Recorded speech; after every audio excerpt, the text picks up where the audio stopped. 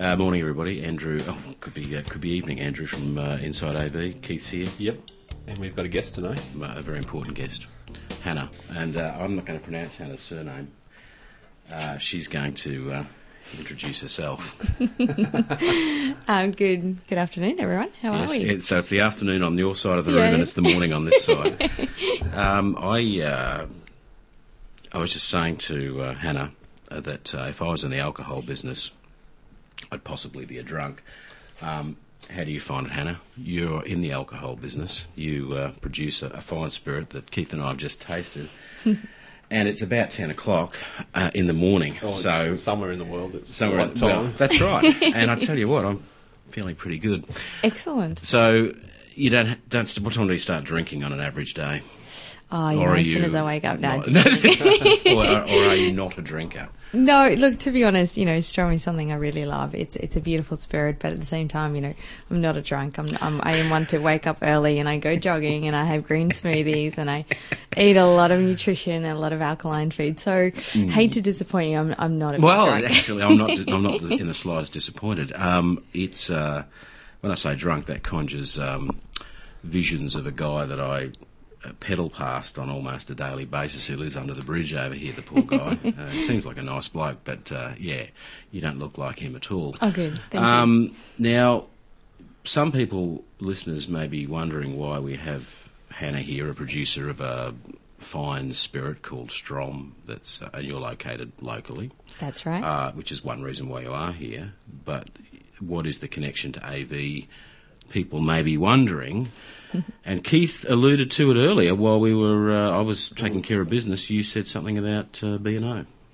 Oh, that's right. Well, we were trying to imagine what sort of AV gear or hi-fi gear she'd be interested in. Mm-hmm. Absolutely. Oh my goodness, Bang & Olufsen is by far my favourite brand. It's amazing, and I think a lot of that influence comes back to my dad. Like ever since I can remember from a young age, it's what my dad's always talked about. Had me listening, dragged me to every store whenever we get a chance to listen to the sound system and check them out. And kind of goes a bit further where my dad would actually sit me down and he'd start drawing sound systems and explaining a lot of the sounds and which walls they bounce off and everything else. So actually, I got a bit of a passion towards that. As well. And you like your music, I take it. Oh, I love music. Okay. Yeah. What's the B&O? Keith alluded to a connection. Well, yeah, you said something about your dad had something to do with B&O back in the days, or may have. He actually, since he was about 18, he was part of a hi-fi club and he used to design a lot of sound systems. He's built speakers. And I think we should get him in. Yeah. No, that's it. That's enough, Hannah. Thanks for that. Thanks, guys. No, please go on. No, it's great. And so, actually, over the many years while I was still in high school, he started just, doing a lot of drawing of a sound system, which he sort of pitched to B&O. And obviously all that side of it's quite confidential, but it's just something he had in his mind for many years. Okay, and yeah. It was quite impressive, actually. Mm. And did that design go into production, do you think, or is it? Or not at this point in time. Obviously, B&O are very tight, and we work very closely with their own team. But that's not to say it might not happen. That's exciting. Yeah, B&O is a product that sometimes us industry folk sling off at in one way. Although I don't as a tech, it's great to work on. It's obviously very well crafted, and we actually do repair it here, and quite happily. It's not something that, of course, I think it gets slung off because you can't sell it. It's sold through its own distribution channels, its own stores, and so they sort of place themselves, off in a separate area away from the mainstream of the industry. But they do that also because of the striking appearance of the product and the relatively high price points. But it is really sexy. No, it is. Right. But I have to admit, we recently had a B&O guy in the store here because we were doing a repair on some of their more expensive speakers, and we'd bought a bunch of modules, if you like, off B&O, and the guy came up for us to do the fitting of these amplifier modules and calibration and so forth and make sure they were all right. And we got talking, and he had the latest brochure, which has got a very fancy-looking television on the front there, which, of course, B&O is well known for their stylish TVs. Yes, of course. The 103-inch one with this hydraulic base that does all these things. It sort of folds itself away. Yep. And I must admit, I'm not easily floored with crazy prices on hi-fi or audiovisual products because, I've been doing it a long time and I've seen everything. So at least I thought I had. that TV sells for $250,000, and nice. That's that's a lot of TV. A lot of TV. But he assured me, and I of course immediately say, when you've actually sold those in Australia, well, I think they had sold 2. Okay. But there's a smaller version which uses the same base, and I think it's. I have seen it actually. It's the smaller one. I'm forgetting the size. It may have been a 58 or a 60. It might be a 65 actually. Well, that's another. But it's only 100. It's only there's this strange tie-in with Panasonic. Yeah, but of course it is. It's plasma, and it uses Panasonic technology. That's fine. I mean, it's the best plasma technology. But it's they have sold the less expensive one in Brisbane. Yeah. And which is $125,000. That's so. There's some money. I'd love to see some stuff on that TV. I think you'd be more interested in putting it away and moving it up and down. I think it is. Hydraulics. It has all sorts of fancy hydraulics. Hydraulics, that's pretty impressive though. Yeah. It comes up. It doesn't actually do that much. But I'm sure, as motorised bases go, it's the finest of quality. So, and where were you? Where did you grow up? Where were you when this hi-fi passion was occurring? Pretty much, I grew up in the Czech Republic. I grew up in a very small town called Lipová Lázně, which was up in the mountains. So let's just get you to say that one more time. Lipová Lázně. I couldn't pronounce that. Yes, probably couldn't pronounce my maiden name either.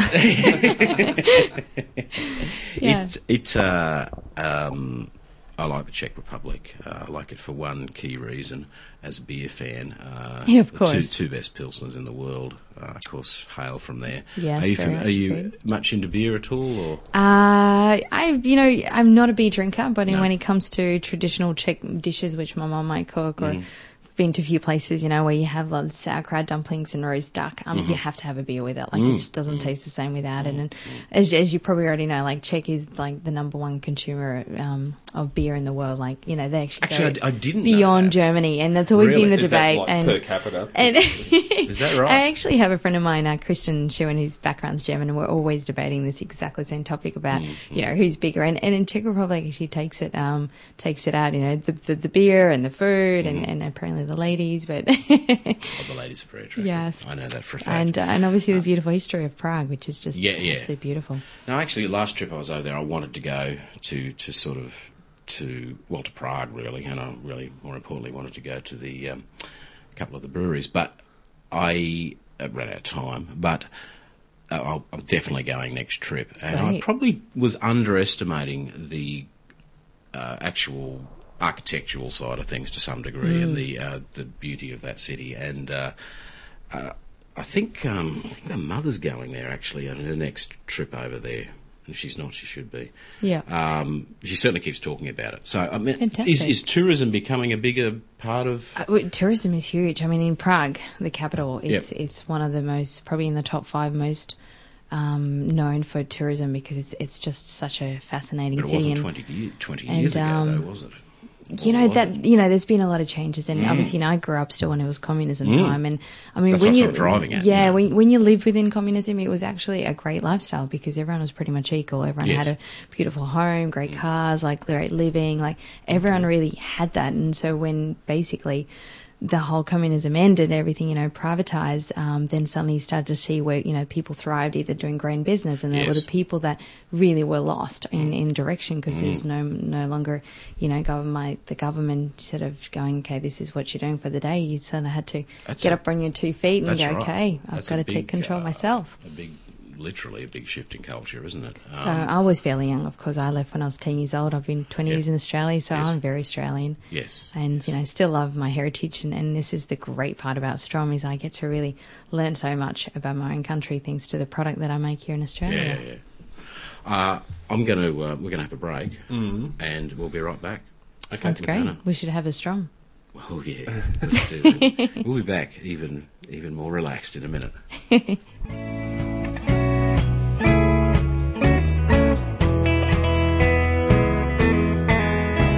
I was going to the Yukon Lounge, started girl there. Said her and her husband had busted up. She said she wasn't used to drinking, but I could tell she was. And we're back with Hannah, Keith. Yes, she hasn't left the room yet. No, we haven't. I'm still here. We haven't sent her away. We should talk more about audio in relation to you, Hannah. But before we do that, let's talk about something far more interesting: helicopters and planes. Oh, hello. Okay. Got my attention. You have an interest in helicopters? So do I. In fact, you know, I was once told when I was inquiring about helicopter training. Can I just go out? I'll go and do a job now. Come back when you. No. This is a very brief joke. Okay, sorry. That's okay. I was just getting comfy in my seat here to listen to the story. Yeah, we did give you the comfy chair. Actually, I'm I pretty think it was comfy here. I think it was a pilot. It wasn't a training pilot at a school or anything. But I did ask what was the hardest thing about learning to fly helicopters, and I was assured that paying for the lessons was, in fact, the hardest thing, which of course it is. So, do you fly choppers? Do you just sit in the passenger seat? What do you do? You know, I love to sit in the passenger seat. I always like someone else flying, driving, etc. Oh, okay. It's more my style. But Fair enough. I would just say I've had a couple of lessons, and over Christmas I had a great lesson here in Calantro Airport, actually. Yeah, okay, and yeah. you know, just a little bit of hovering, a little bit of flying. It was pretty windy, and funny enough, because I've always had a lot of bad motion sickness, and that's why I gave up the whole aeroplane thing many years ago.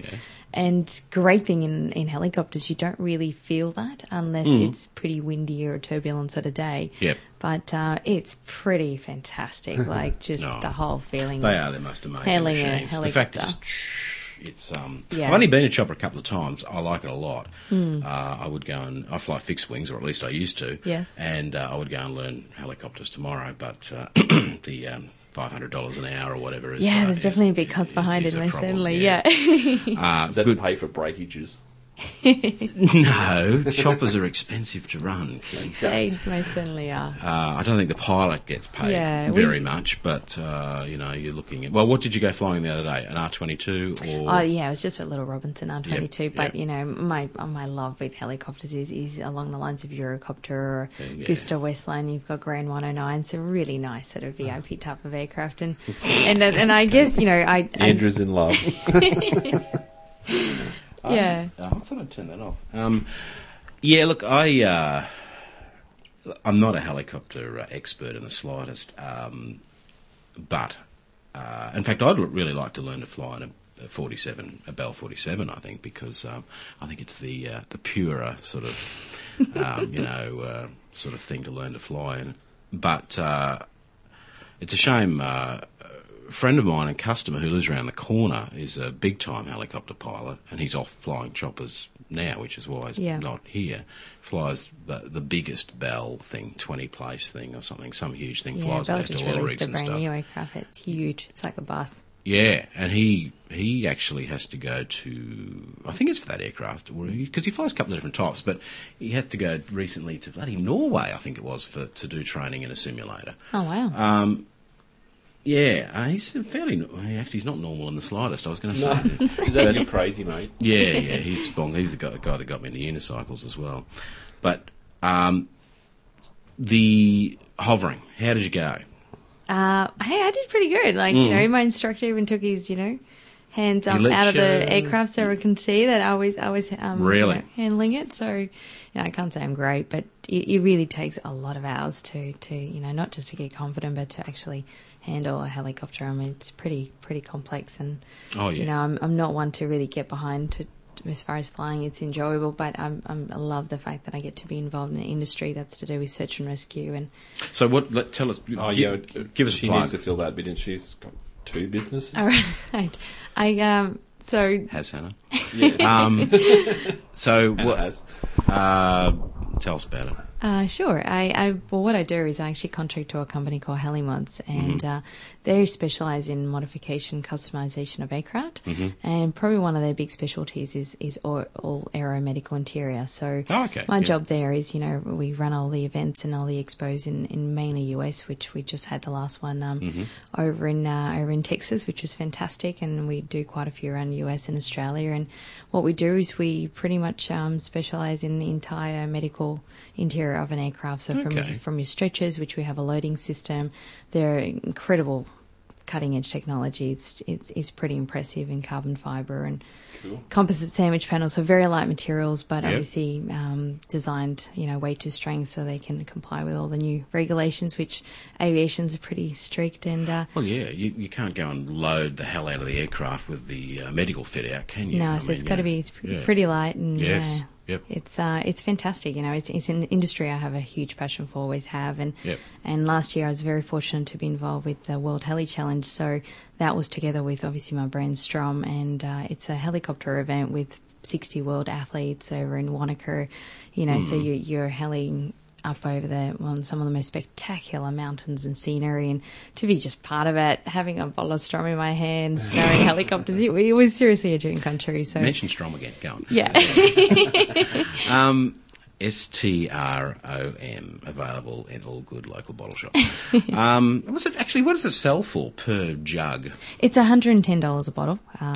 Is that a 5 litre bottle? Or, no, that's a 750ml bottle. 750 or 700? Yes. 750. 24 standard drinks, absolutely. Okay, all right. 110, I think you said. Is that right? Yes. Yeah. Yes. Yeah, that seems like fair value. Well, we've got to go now. You've got to pay for the helicopter training lessons somehow. Yeah, well, Hannah's not going to learn to fly choppers, though. I'm going to chuck in a little thing that I heard, not being a helicopter person, really, but these radio-controlled helicopters, the serious ones. Oh, yeah. Amazing. They're actually harder to fly than the real thing, because once... I can fly those. You can? I can fly those, yep. My husband's, had them in my hand, remote control. No worries. You put me in a real aircraft. Totally different? Oh, absolutely. Okay. Thanks for clearing that one up. It's a lot, yeah. I'll tell you what my thought is on that, because this is swinging back to AV and gaming. Not that we're into gaming, but I actually find the only gaming interest I have is cars and bikes. I find it way harder to do in the game. Although it requires far less bravery. And of course it doesn't hurt when you fall off. But on a bike it does. Yeah, but not in the game it doesn't. Oh, right, not in the game. Not in the game, right. No, sorry. On the bike it definitely does, I can assure you. Don't tell me you ride motorbikes or something. I love motorbikes. Oh, God. You're definitely married, aren't you? That's right.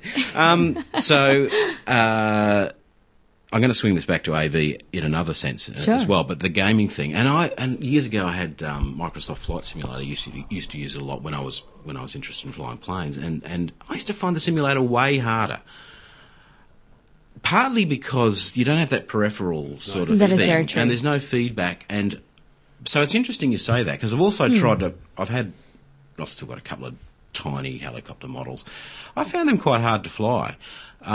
Possibly because they were very affected by the breeze because they were so small and light. Your husband's one's probably a proper size, and a bit easier, a bit more stable perhaps, or really good gyros built into them or whatever, so they sort of fly a bit better. But the thing that you don't have to do in a real helicopter, which I was leading up to, is that when the thing's flying back towards you don't have to fly it backwards. Everything changes, doesn't it? Yes. And it does. And then when it gets far enough away, you can't see whether it's flying towards you or away.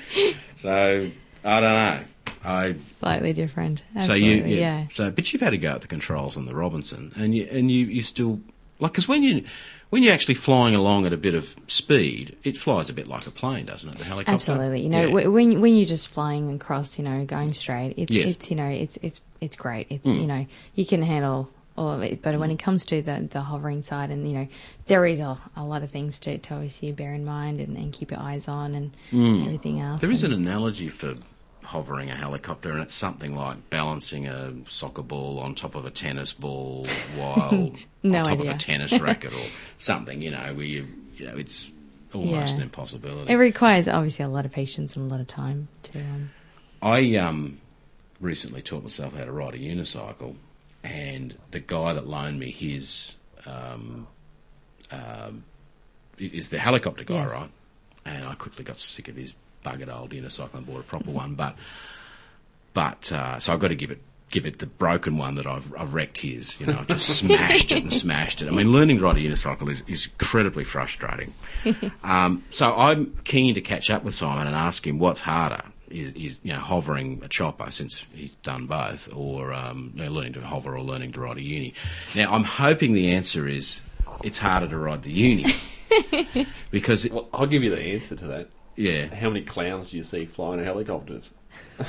most helicopter pilots are clowns. What are you talking about? Or how many clowns do you see on unicycles?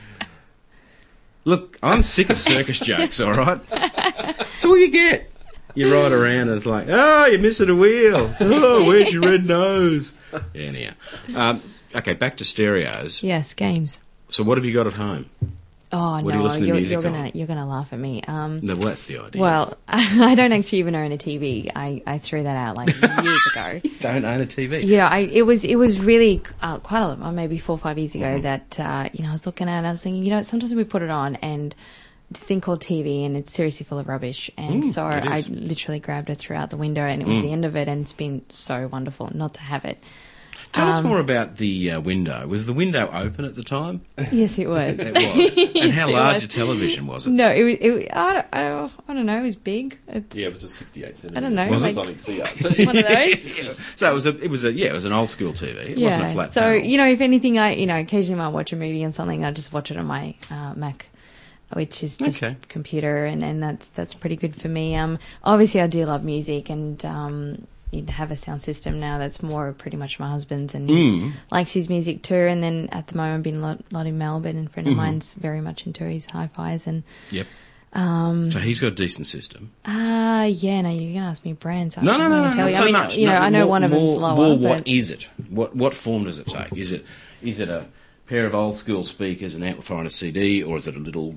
pretty nutty much. little- Yeah, nice, decent speakers. I mean, one of them, who's got the lower brand, and Yep. they're fantastic. So great too. Okay, Great to but listen at to home, music. your husband's got some kind of stereo, or is it just a little system, or is it? Yeah, just same thing, just all speakers and. And so it's a proper stereo system. Okay, Oh, so you absolutely. get to use that.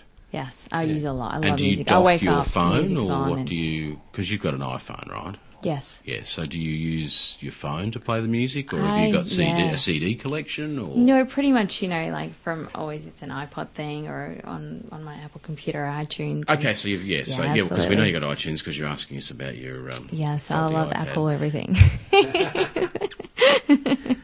Yes, so do I, except their computers. I was going to say, you got a question, Keith? I've got a bunch of questions here, but I think we should talk about AV for a second. In fact, we'll have another quick break and we'll come back and we will talk to Hannah about her musical taste. Musical taste. We'll bring some If it tunes matters. out. Yeah. Yeah, no. Back in a sec. That smell. Can't you smell that smell? Ooh, that smell. The smell of death around you.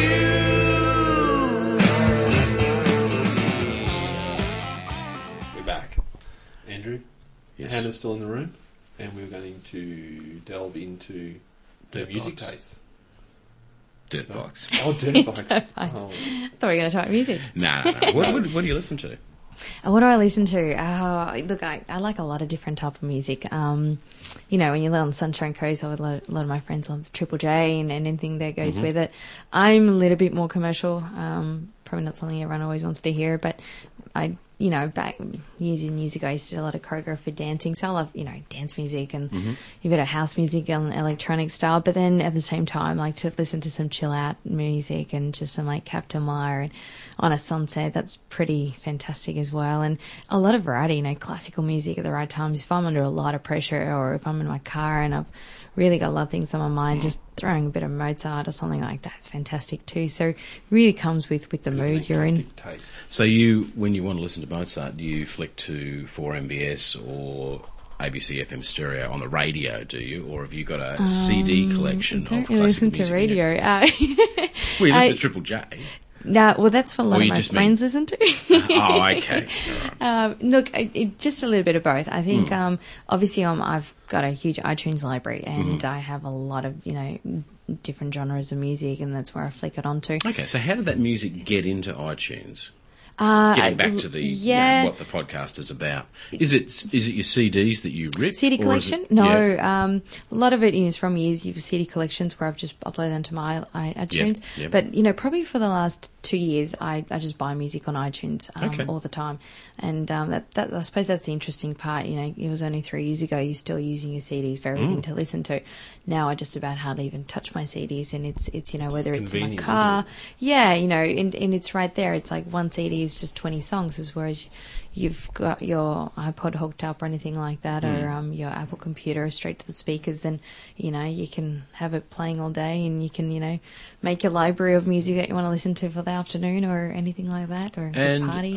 Agreed. And do you think that shopping in the iTunes store broadens the potential music that you're going to buy in a way as well, so that you see cover art or other featured albums, what have you, in iTunes, that then you think, I'll give that a twirl or whatever? Yeah, Is it- absolutely. I've bought a lot of different CDs just because iTunes have sort of said, if you like this, you'll probably like this. Yes.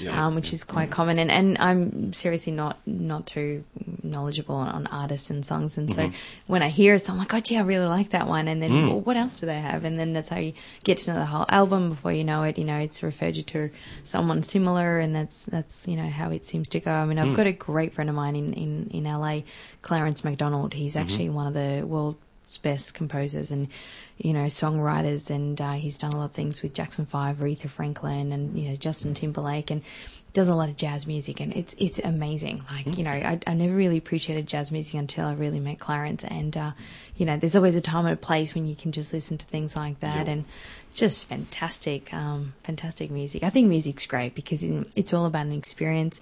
You hear a song, it takes you back to a memory that what you might have done, and that's for me everything. I live on music. Like in my car, it's music. I literally would never go grocery shopping without my iTunes. I love it. I know it's crazy, but it's. So you're a normal person? You go grocery shopping? Well, what's normal? I mean, really. Keep talking, Keith. I'm going to go out and bash my fabricator over the head and tell him to stop hitting things on my car. Oh, okay. Yeah. No, but I do. I literally love music all the time, all around me. So from the minute I wake up to the moment I fall asleep. That would be your love for Apple as well. Then you've taken. Yeah, I think so. Because it's a convenience factor of Apple and their music. It does, and I think that's the great part. It's like when I do a lot of my trips to America, I don't know, 12-hour flight, and I'm pretty good sleeper on a plane. So seriously, I get on a plane, I eat a meal, I put on my iTunes and listen to some really nice chilled out music. Yep. I fall asleep for 8 hours straight, wake up and get to a destination on their time zone, which is really great. And I always think, back to music, it just helps you. It just works. Yeah, it just works. I didn't hear any more bashing, so you didn't have to hit him or anything. No, didn't even notice. He was. I'm a bit sensitive to it. Well, we just finished iTunes. No. Well, music? yeah. I mean, it's like he's now opening the roller door. I did give him permission to do that. You have certain sectors of the business community, the music business or whatever, whinging about, the way the music business has gone. And obviously the heyday for them is over. They're not reeling in the big bucks like they used to. But, online selling of CDs, it's the perfect place. Which is one of the first products that was sold online, but it's such a perfect place to go shopping for it. I find it far better because JB, as good a shop as it is as an all-rounder, is annoying to be in for probably people in your age group and older, because the music that's playing in there is generally atrocious and chosen by I wouldn't even know. the person behind the counter. We won't harp on about the piercings and the tats and the bizarre hairstyles, but it just one thing leads to another, as the internet does, and then you can listen to little samples of it. So I mean, it's sort of perfect. I mean, and the old day in record stores, because I'm quite old.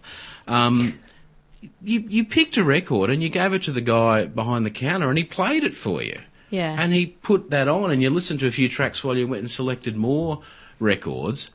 When was the last time that happened in a record shop? That doesn't happen anymore. It hasn't happened for a long time. And so I'm in two ways about it. Like, well, and I've said this before on this program about movie shops. When was the last time that a movie nut was the person behind the counter in a video store? Yeah, it doesn't happen anymore. Now it's just some 17-year-old who's rooting around with their iPhone and keen to get home, you know. So, so that those two segments, as much as they've, from a bricks and mortar point of view, are fading out, they've slightly got themselves to blame in a way, you know. To where it's come to. And online, you know, particularly with music sales, is a perfect avenue, you know. It really is. I mean, I remember, you know, I love reading a lot of books, and Steve Jobs for me is one of my favourite autobiographies. But Richard Branson, you know, when you read Lose My Virginity, one of my first books I've ever read, I think. And you know, the same thing with the record stores. You know, it became really the hangout place and the beanbags and listening to music, right. And that's exactly what you're talking about. It was just the thing to do. Whereas now, look, I must admit, you know, a lot of us, you know, busy these days doing a lot of work, and I find myself on a computer doing a lot of work, but at the same time, while I'm listening to music, I'll just jump on iTunes. Well, I like that. I'll just buy that. Back to working. So, you know, it's that's another option. It's fast and sufficient. I guess that's where we are with anything these days. You know, just like your shopping online stores, you know, you can go on a fantastic website where you're taking on a full video where, you know, you're in a really cool place and, you know, you can click on that curtain, buy that curtain, you can click on that couch, or where it's the food sitting on the table, you can order all of it and have it delivered to your door. Like, that's where... Is that possible with the Strom product yet online? Maybe soon. Maybe soon. Yeah. Okay. Maybe some legalities there, I suppose. Yeah, look, you know, with liquor licensing, especially in Queensland, pretty tough laws. So as far as selling things, it's a lot of restrictions. I'd probably look at eBay. It'd probably work well, wouldn't it? So you could. Woombai. Yeah. Where do you make the product, though? So, yeah, of course. I mean, the product's made here in Woombai.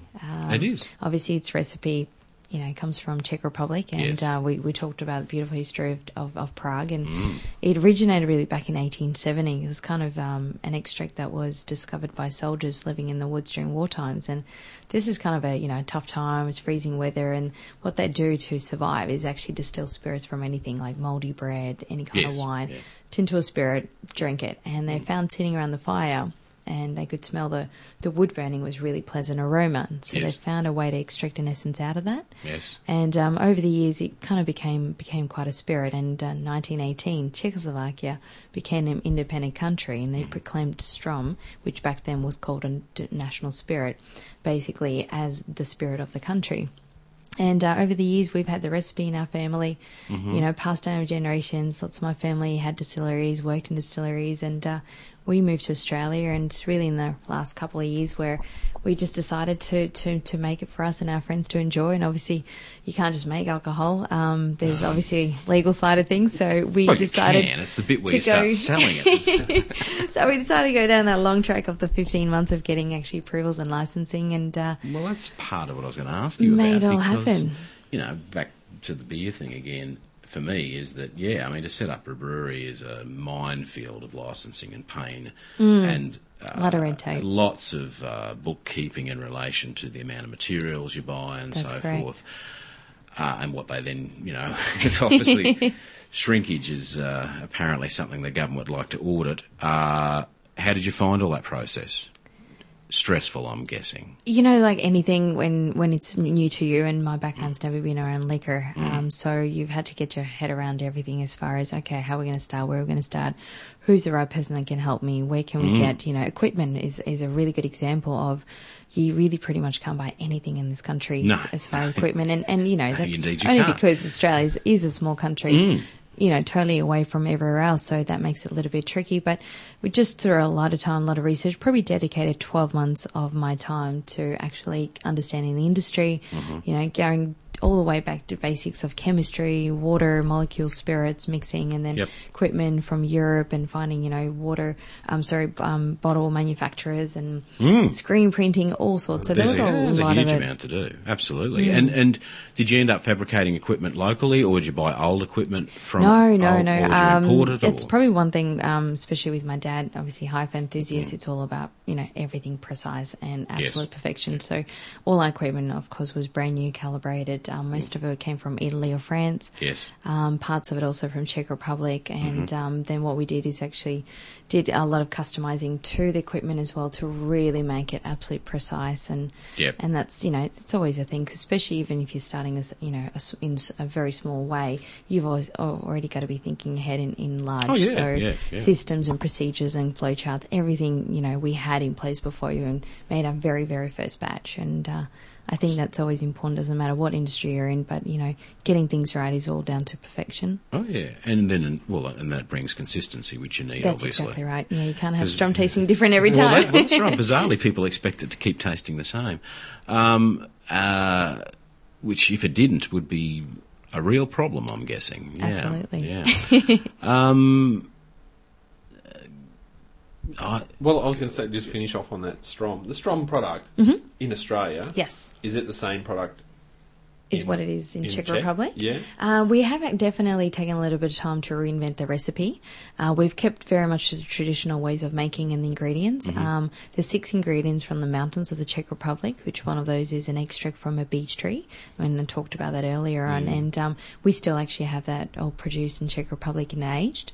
Okay. And what we do is we really took some time on the whole distilling side, because Czech people, if you've been there, drinking culture is huge, and so they can drink pretty powerful spirits, Slivovitz. Culture to have. We're talking 60-70%. So one thing that I really wanted to make sure is we had a really nice, smooth, mellow spirit, and the spirit we do or we make is distilled 5 times, and really the impurities are very low. So on the flavour, it's actually quite smooth.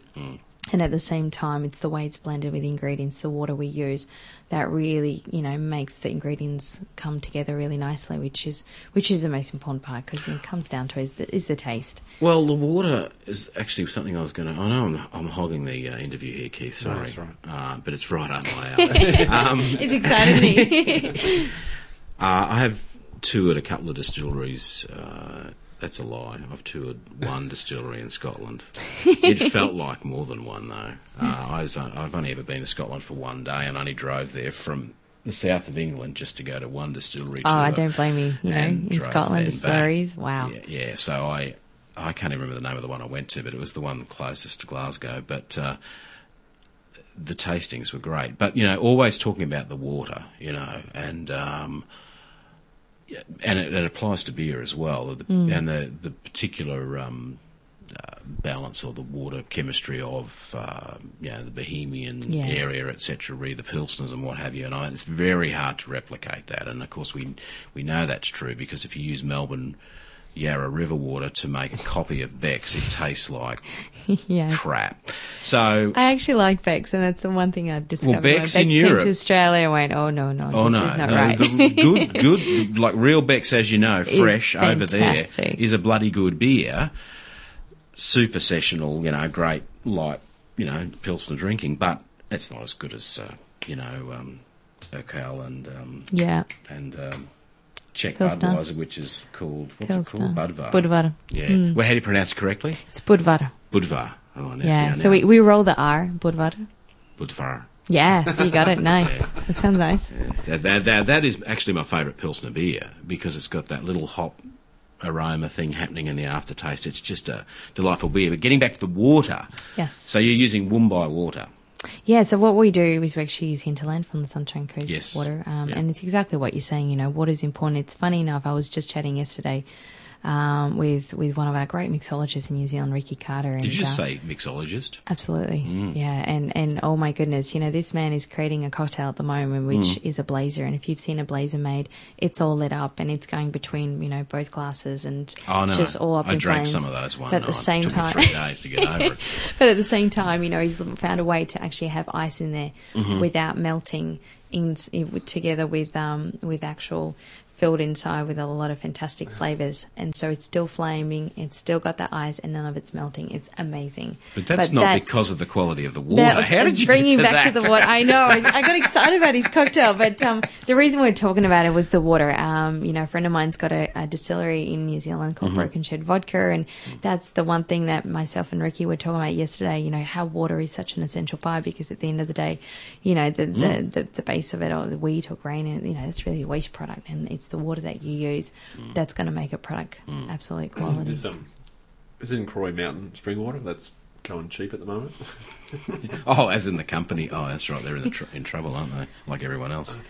Yeah, Except us tough three. times. It is tough times. How has tough times affected the Strom business? Because you're in its early stages. I mean, you've had product for sale for how long? A year 3 or two? years, actually. 3 years? Last week we had 3 years. Okay. Obviously, prior to that, we spent that year and a half in setting up. Yes. And as far as the product being out, it's been 3 years, and a lot of businesses doing it tough, and you can see there's definitely a lot of situations where people aren't spending as much. But the fortunate part about it is things get tougher, people drink more, so it's always a great I'm thing drinking in our no space. less than I ever have. Oh, well, I'm trying to. But no, it's seriously been very exciting with our journey, with what we're doing, and we're in Australia, we're exporting to New Zealand, starting Singapore, and obviously I'm looking at this pretty globally into every country. So it's very exciting, very exciting. the best. Oh, No. Sorry, Keith. Sounds totally exciting. The whole world should be drinking Strom soon. And the best thing about having a product you've got to distribute globally. Yes. Is that you therefore have to travel globally to promote it. Oh, bugger. Yeah, it comes with that. Yeah. Very exciting stuff. Great to see what is, having tasted it now this morning, Thank you a for very trying it. tasty, my pleasure, a very tasty product. The fact that it's manufactured locally, I like a lot. I'm big on manufacturing, and I feel sad for the fact that Australian manufacturing is, heading backwards. But on a positive note, there is yourself. There's also the Tasmanian distillery, and I think there might be a couple of them now. There is actually that's a great thing is when you are in a small business and being in the distilling business at the moment myself, it's so fantastic to team up with other distilleries, and you're not going against each other. If anything, you're working together because you're both in the same game. You're both trying to get your name out there and just pretty much show the big guys that, hey, we can do this too. And we've got a lot more of an edge than you guys because we can be a lot more flexible, and that's a great thing about a small business. And it's Tambourine Mountain Distillery, which have fantastic products. The Lark Distillery that you mentioned, Tasmania, they're wonderful too. Friends of mine in Sydney have Good Head Beer, if you like your beer. Those guys are in Sydney and a fantastic couple. And, so there's actually a lot of them. And I'm sure you know a lot of the small microbreweries now with beer. Here, a local here as well with Greg. He does fantastic as in Sunshine Coast. Yeah. He makes the best chili beer in the world. He does. Did I say chili beer? I don't know. I meant chili beer. But no, his chili beer, when you obviously know him, next time you see him, tell him that, Andrew Hutchison, self-proclaimed beer aficionado, reckons that your chili beer is the best. And it is. I like chilies, but most chili beers are crap. There's not enough chili zing or sort of aroma, chili aroma to it. It's just a hot beer and it's unbalanced, but his is good. Good balance. So you like chili? Oh, yeah. He likes chili. We'll have to make him a Beech Tree Fizz. This is one of my favourite cocktails that we did. We did 2,500 of them for the Good Food Wine Show, and it's fresh chilies, ginger, honey. We got topped with limonada and Strom, and it is seriously one of the most refreshing drinks. Slightly alcoholic. Yeah, it's fantastic. Do you deal with the other distilleries? Do you use any whiskey in your blend? No. Look, we make one single product called Strom. So the spirit is all from... Grapes. Grapes. Mm-hmm. Yeah, okay. Grapes. So are you fermenting the grapes, or are you buying? So what we're doing is, are you buying wine effectively and distilling it? You're making it all yourself. With what we do is similar, a bit like grappa making. where you've got, after the whole winemaking process, you've got grape mark, which you pretty much take it, ferment it, turn to a low wine, and then you distill that, which we use column stills, 3 column stills 5 times, so it's 5 times distilled to a nice neutral spirit. And obviously all the extras that we're using are aged and and probably take about that 8 to 8 month period to have them, and then pretty much takes 10 days for just the blending of every ingredient individually over 75 hours. So a lot of obviously there's a lot of secret behind the whole production. We're not and what asking for goes in secrets. it, but then it goes into oak. Sorry, Goes into oak. No. We don't age the final product, so the You don't. extracts are aged, but not the strom. So this is the thing that makes strom. Yep. If you've heard of a spirit called cachaça, it's a spirit of Brazil, and it's a Yes. sugarcane spirit. It's not a rum. It's Yeah. a sugarcane spirit. Similar sort of concept where it's it's always been within the country. Hang on, in it's a sugarcane spirit, but it's not a rum. the cachaça. Yeah. Yes. So it's not aged again. It's its own way. It's fantastic too. It's, Yep. if you've had a chance to try it, great spirit. Okay. And so with Strom, over in Czech, it's called a national spirit. It was quite interesting because it really became a debate in the Parliament So House. all of that beech tree extract stuff is dealt with in the Czech Republic still. You sort of That is do right, it. So yeah. that, yeah. So you've got a lot of family that's always, been around the distilling and the Yes, process yeah. of making it, and that's the great thing we have, relationship with them, and gets part over there and Mm-hmm. sent over here, and then we get stuck busy making Strom. Keith. Dirt bikes? Do we do any Avery? Yeah, no, we have quite a lot. We finished that bit. Okay. Do you have any aspirations for having a better stereo? Oh, In the sense yeah, of course. in 10 years' time when Strom's widely known international product is regarded as the finest spirit in the world, and outside of the best Scotch whiskies, of course, et cetera, et cetera. And you've got a lazy mill just to spend on a stereo. Yeah. Would you? That's a stupid question. I retract that question. And I think you already know the answer. What I'd have in my living room. Insert it with another one. No, I think my point was. My point really is getting at is convenience and music in itself of interest to you more than the fidelity, or have you even heard ever a really great sounding system? I think is perhaps the question. I think I'm really fortunate, and as I said, it comes back to my dad, to really appreciating quality. And, at the end of the day, if you got some music going in your car and your Apple computer, it's cool, but it's not when you really want to appreciate music. And to sit down in front of a sound system, and as you know, B&O is definitely by far one of my favourites. Not to say I still, enjoy Bose sound system, lower and a few different brands. We can edit that out, can't we? just said Bose. Did you say Bose? And on that note, we're going to have a 3-second break because somebody just walked in the door. Oh, okay.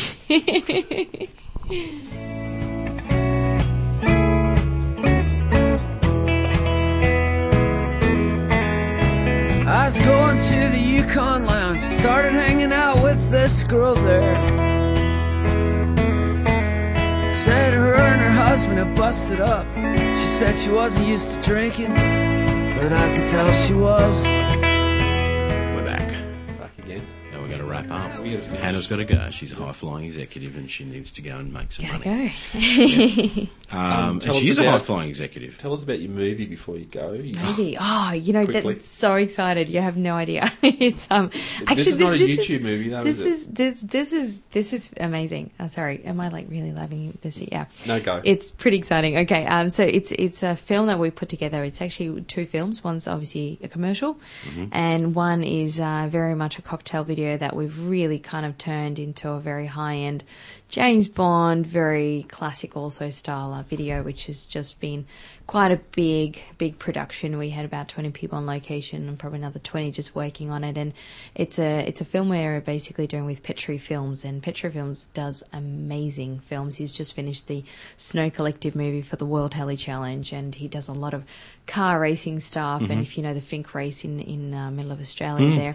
Yeah. So he does all the filming, and Well, had Keith particularly. You know, I had he's the such dirt a bike there you fan. go, yeah. So I had such a privilege actually of meeting Petri last year in the Heli Challenge, and we really clicked as as friends, but in business ways as well. And so he's been older, a filmmaker on that whole film side. And finally tonight we actually get to launch it at the Emporium Hotel. It's kind of just a pre-launch. This is kind of the VIP launch, very much for the people involved. But as soon as it's out tonight, it's basically going to start being promoted all around Australia, New Zealand, so Asia. I'm going to be a little bit naive. A cocktail film. Yeah. Where do you display that? Where does that? Where do you go to view that? So there's a couple of things. I mean, it will definitely be viral marketed as well in social media and stuff. But a lot of the cocktail videos are also for a lot of hotels, a lot of industry people, bartenders. So we do have a very specialised. So is it cocktails. it's like a training video in essence? How to part make, of it is, yeah. How to part make of a couple it of is. different recipes using Absolutely, your product. and I think the reason for it is because Strom being its own thing, people don't really know what it is, and so what we've decided to do, because we do a lot of training around the country and New Zealand about Strom, but we decided to make a video which not only again come back to music, you adding in music which creates an experience and a memory. We talk about what Strom is, how you drink it, shows what glass you use it out of, the whole feeling. We use gorgeous burlesque models and actresses part of this film. Sounds good. Very Russian spy escorts with the head bartender. She's a girl, Crystal Hart. She's just one of the best bartenders in the country at the moment.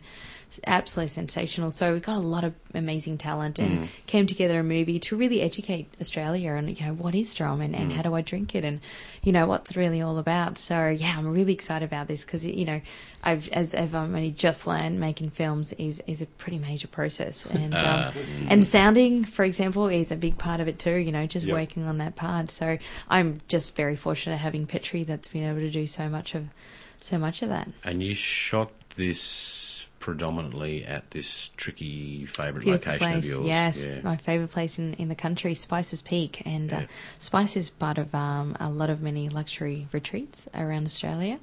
And it's on a mountaintop in Cunningham's Gap, so out towards Warwick Way, middle of nowhere. Almost local. That's it. Almost local. Absolutely. And you can only get there by helicopter or giant four-wheel drive. Yeah, it's a bit of a tricky thing to get to the top, but it's worth it when you're there. It's pretty Or magic. KTM. Or KTM. Oh, look, no worries on KTMs. Yeah, KTM's nice can go and anywhere. easy. Thank you for coming in. Thank you very much for having me. Some of what we spoke about was to do with audio, video. But it is interesting to get that idea, I suppose, of how people are actually listening to music these days, and you readily admit that 3 years ago you had a collection of CDs and now it's all on the computer and that. I mean, people are listening, going, "Well, duh," but it's not duh because you're not a technophobe No. except to the degree that you like your iPad or in love with your iPad and your iPhone and your Mac, but or Apple Mac, as I think we need to call it these days, or whatever they're called. Those computers for people who can't work computers. Really? Thanks, guys. You had me going there. She really looked upset. So you're a great actress as well. You had me going. Oh God, I've done it now. It's what? Okay, Yes. we've got to wrap up. You've got to go. I gotta go.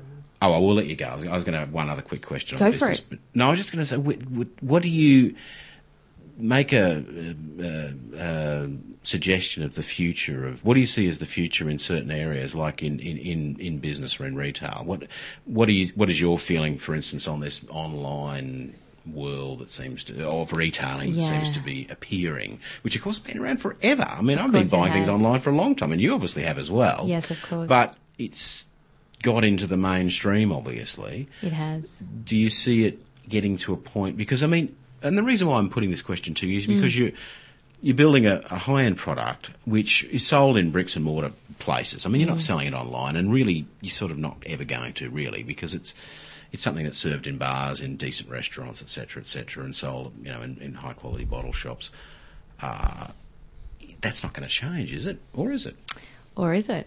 Well, that's right. To be honest with you, and I think also from our experience with now Strom building it up, we're starting to get a lot of demand for the product. And, I'm getting a lot of phone calls of orders all around the world, and that really brings it back to exactly what you just said. Seriously, online, Yes. the convenience. People want that. People need that, and because these days I think a lot of us are living pretty stressful lives. Rush. There's a lot of things going on. Whether you got children and then going off to soccer, or if you're independent or you're a career person, like no matter what, like time's pretty precious. And Yes. if I know from my own thing, if I can have a couple of hours with my husband chilling out, much rather do than have things ordered online rather than running around to a shop, because I find that pretty stressful, and I avoid it just about any It's not a cost. pleasure, because whenever It's not. you've got the time, everyone else has got the time, and the supermarket or the shopping centre turns That's into exactly a chaotic right. Yeah, mess. I mean, I do my Christmas shopping pretty much by June, July, so I don't go near a shop towards the end of the year. And so I think online thing is a big thing, but at the same time, I'm very much focused on quality, and that comes back to the sound system that we talked about. Yes. There's nothing's going to ever replace, a quality sound coming out for me out of a B&O. We can enjoy that. So, I think it's a bit of both. Like, yes, we want things now and quick and efficient, but at the same time, as quality's still important. So it depends how important it is to you.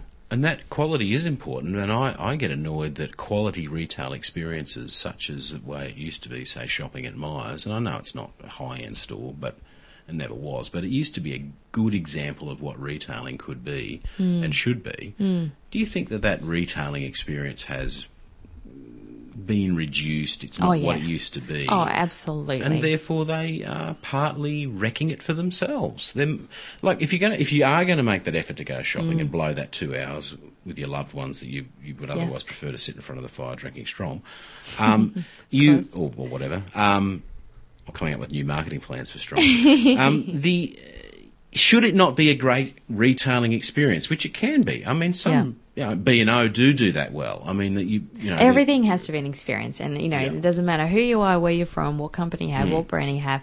Everything has to be experienced, and especially now, retailers are doing it tougher than ever with the whole online side of things. So if you're going to walk into a shop and you're making that time to do that, the first thing you should feel like you're walking down a red carpet into any store, and it's the approach, it's the friendliness. Why not a glass of I don't know, a glass of water, maybe champagne or a Strom. But the point is having good ambience within a store, because these stores really need to step up their game to really keep these customers coming back. Otherwise, you will lose them. And I see that. Like, you seriously do lose a lot of interest going shopping. And I'm just like any girl, I love clothing, but I avoid shopping as just about as much as I can because it's become it's too hectic. But it's okay. It's too hectic. I mean, try even parking your car.